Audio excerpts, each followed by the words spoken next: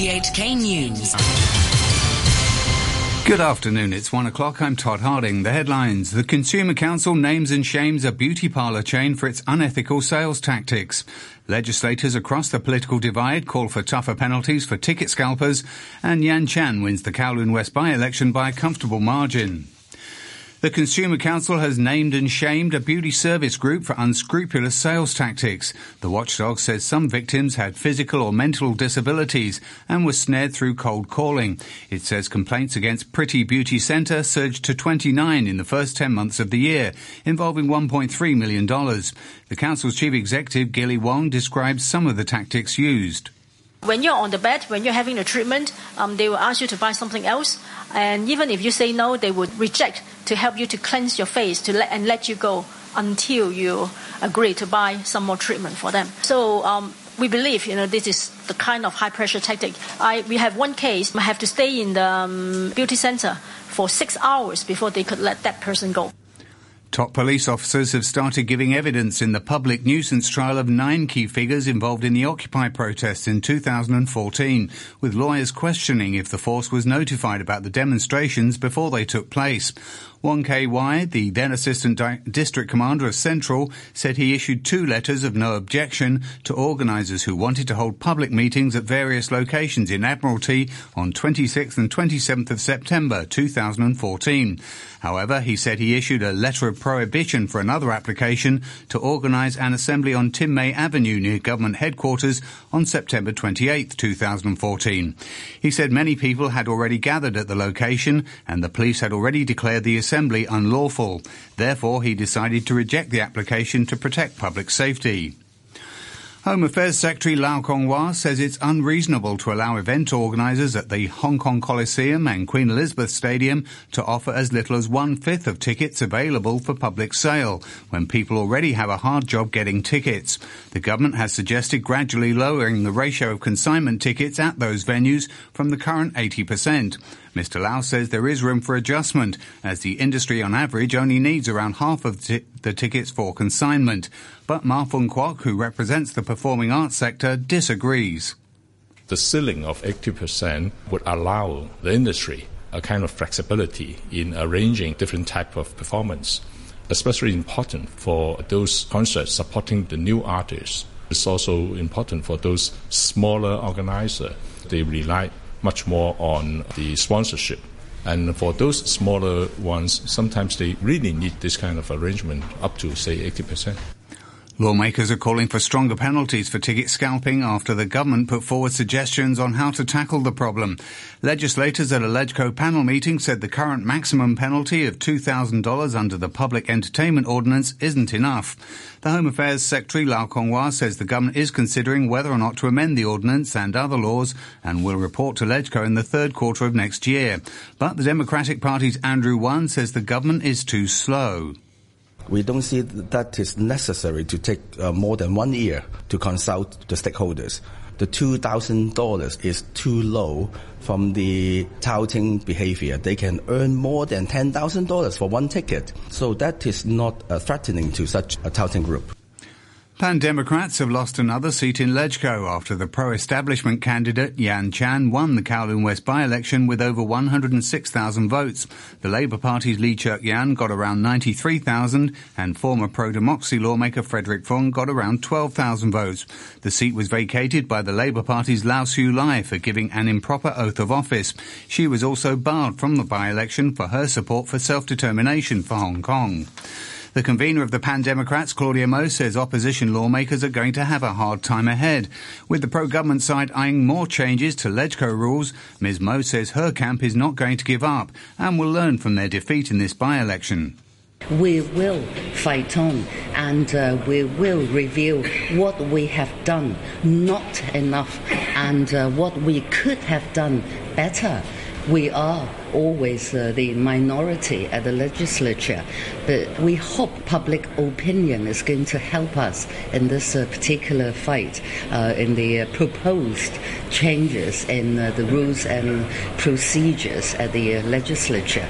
Political analyst Li Pangquang from Lingnan University says he's not surprised Yan Chan won the Kowloon West LegCo by-election, given the deep divisions within the opposition camp and the ability of the pro-establishment camp to mobilise its supporters. She is supported by the pro-government camp, and it is famous for the pro-government camp to have strong mobilization power and a strong organization power. So their voter are very solid to come out to vote. So that's why I'm not surprised she got that number of votes. For a while, it appeared a split vote in the Democratic camp could have cost Mr. Lee the seat, but Ms. Chan denied this and said voters backed her because she made their livelihoods a priority. Most of the supporters support my manifesto, and mainly the first priority is the people's livelihood, and this is the main concern of all our Hong Kong citizens. So they believe Yan can be their representative of their voice.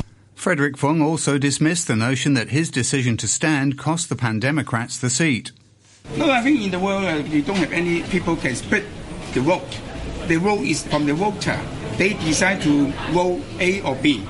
It's not decided by me or Mr. Lee. So I think the conclusion made by a lot of analysts also wrong.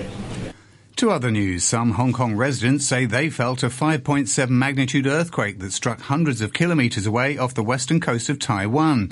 Some took to social media to discuss the rare event. The Hong Kong Observatory said it received nearly 1,000 reports of the quake being felt for a few seconds. The quake hit around 100 kilometres off the island of Penghu in the Taiwan Strait this morning at a depth of 13 kilometres. There were no immediate reports of casualties or damage. A presidential spokesman in South Korea says Seoul still hopes to be able to declare a formal end to the Korean War by the end of this year. The conflict ended only with an armistice in 1953. Ties between the two Koreas have improved greatly this year, but talks have stalled between the North and the United States. India is marking the 10th anniversary of simultaneous terrorist attacks in Mumbai that left 166 people dead. A number of events will take place, including a ceremony by Mumbai police to honour officers who were killed. The city's busiest railway station, 2 luxury hotels, a popular restaurant and a Jewish centre were attacked. From Mumbai, here's the BBC's Yogita Limai. Commemorative events have been held every year since the attacks, but the 10th anniversary is expected to be marked in a bigger way, with a memorial video being screened at Mumbai's historic Gateway of India monument. 10 gunmen fired indiscriminately and lobbed hand grenades, killing scores of people over a period of 3 days. The militants had travelled to Mumbai on rubber boats from Karachi in Pakistan. 9 of them were killed and 1 was captured alive. He was convicted by a special court in 2010 and hanged 2 years later. The British Prime Minister Theresa May will warn Parliament today that rejecting her deal with the EU on Brexit will take Britain back to square one and cause more uncertainty. But MPs from across the political spectrum have said they'll oppose it. Ian Blackfoot is from the Scottish National Party, the third biggest in Parliament, and says it'll vote against the deal. The Prime Minister does not have support for the so-called deal in Parliament from her own party, never mind from the opposition. So we're going to go through this charade that she will try and see if she can win support over the next few days. We're going to have 5 days of debate, and ultimately I suspect this is going to be voted down. It's a deal that doesn't really please anybody.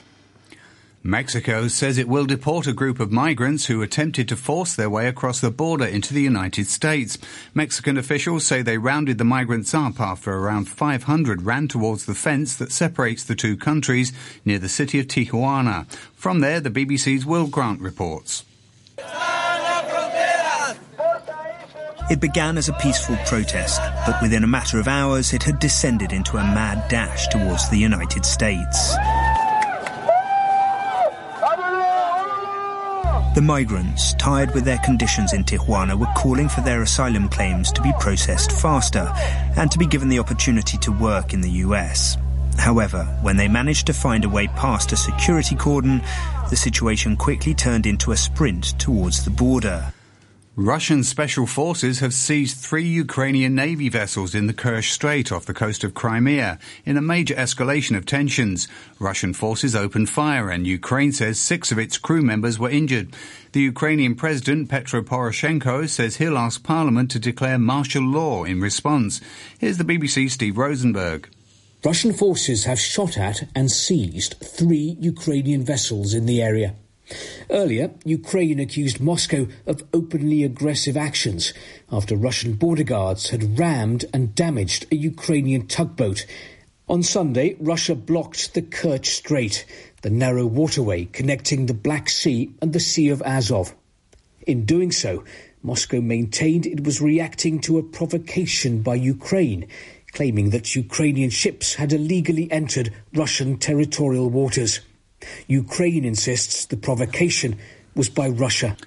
The US ambassador to the United Nations, Nikki Haley, says the Security Council will meet later to discuss the crisis. Russia and Ukraine had both requested the meeting.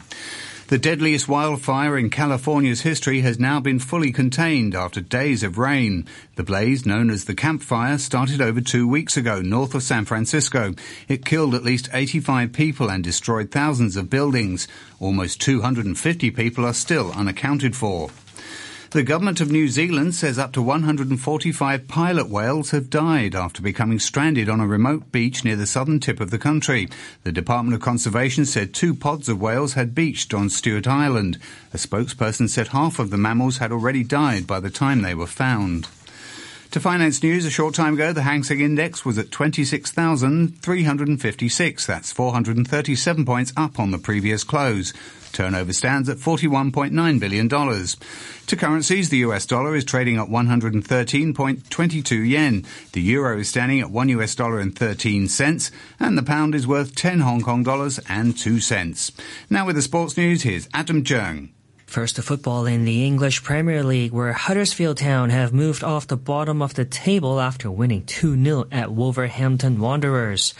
Huddersfield moved up 6 places after the Australian Aaron Moy scored for the side, managed by David Wagner. I think it was a deserved result. They've shown a lot of bravery to press the opponent with this offensive power and the speed high up the pitch. We were able to minimize their opportunities, especially in the first half. And in the second half, they've done everything to keep this clean sheet, and I'm delighted. Arsenal moved to within a point of the Premier League's top 4 with a 2-1 win at Bournemouth. Pierre-Emerick Aubameyang scored the second-half winner with his 8th league goal of the season. Arsenal boss Unai Emery says his team deserved the victory.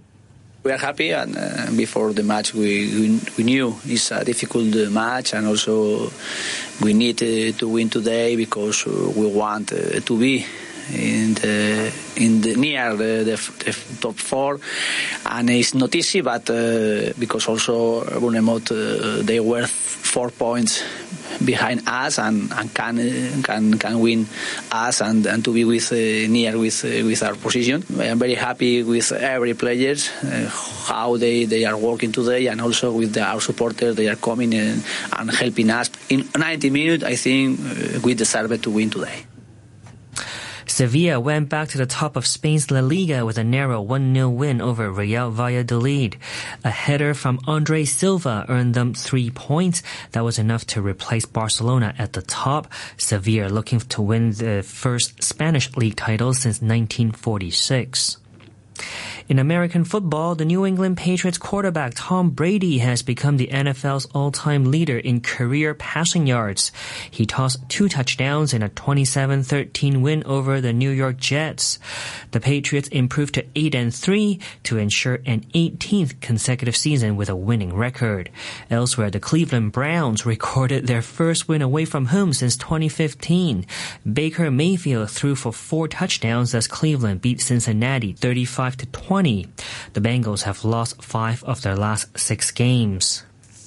In basketball, Kawhi Leonard had 29 points and 10 rebounds as the top-ranked Toronto Raptors beat the Miami Heat 125-115 for their 5th straight win. Dwayne Wade, coming off the bench, scored a season-high 35 points in defeat. The Raptors, now 17-4, have won every game against teams with losing records this season.